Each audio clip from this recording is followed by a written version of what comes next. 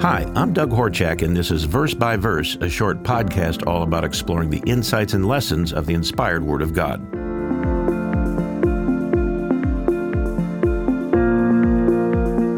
Today we will read some very encouraging words by King David in the Psalms. Notice David's inspired words in Psalm 16 and verse 11.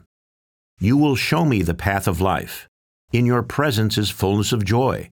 At your right hand are pleasures forevermore.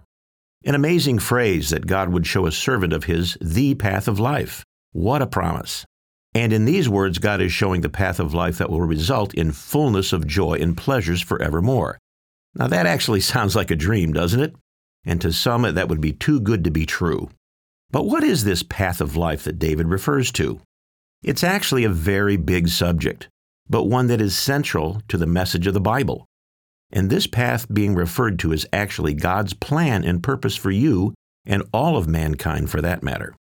However, given the confusion, chaos, and darkness we see in the world today, such a declaration that there is a path of one's life that can lead to joy and pleasures forevermore may be a hard thing to believe. First of all, it's important to know that following God's path for us is based to a large degree on our personal actions and decisions. In Proverbs 3, verses 5 through 6, we read a bit more about this promise of God. It says, "Trust in the Lord with all of your heart, and lean not to your own understanding.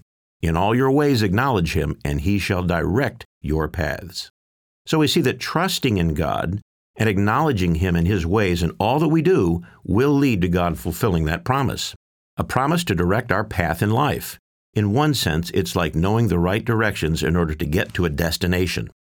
Which brings to mind an incident many years ago when we first moved to the big city of Dallas, Texas, the time when my wife got lost.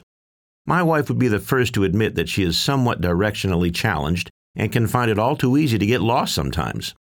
However, this day she was traveling 20 miles or so from our house to a location she had never been before, and she had to drive a few highways and freeways she had not previously navigated alone. But this particular day, she was confident that she would indeed get to her destination. So for the first 30 minutes or so, she was happily driving in the car, thinking she was going in the right direction. Not a care in the world until it became apparent she was lost. In fact, very lost.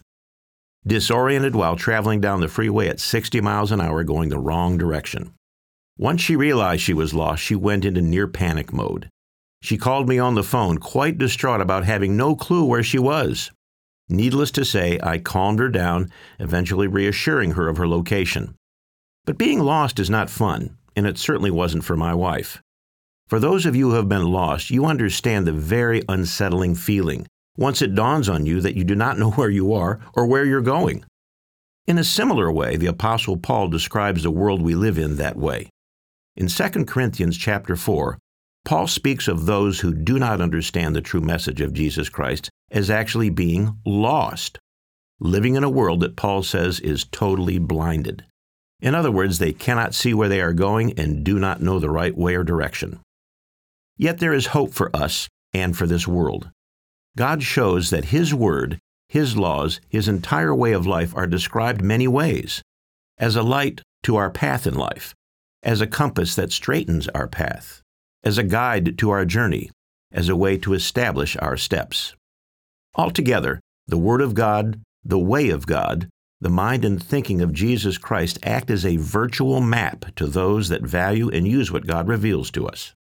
As we read earlier in Psalm 16 and verse 11, if we seek Him, God will show us the right path for our lives, a path that, while not always easy, is a path that will result in joy, a destiny that will bring all the goodness and pleasure God desires for us, a journey that will define our purpose and why we were created in the first place.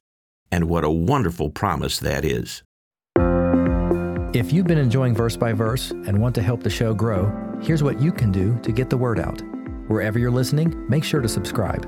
If you're on a platform that accepts reviews and ratings, those can both make a big difference in helping other people find us.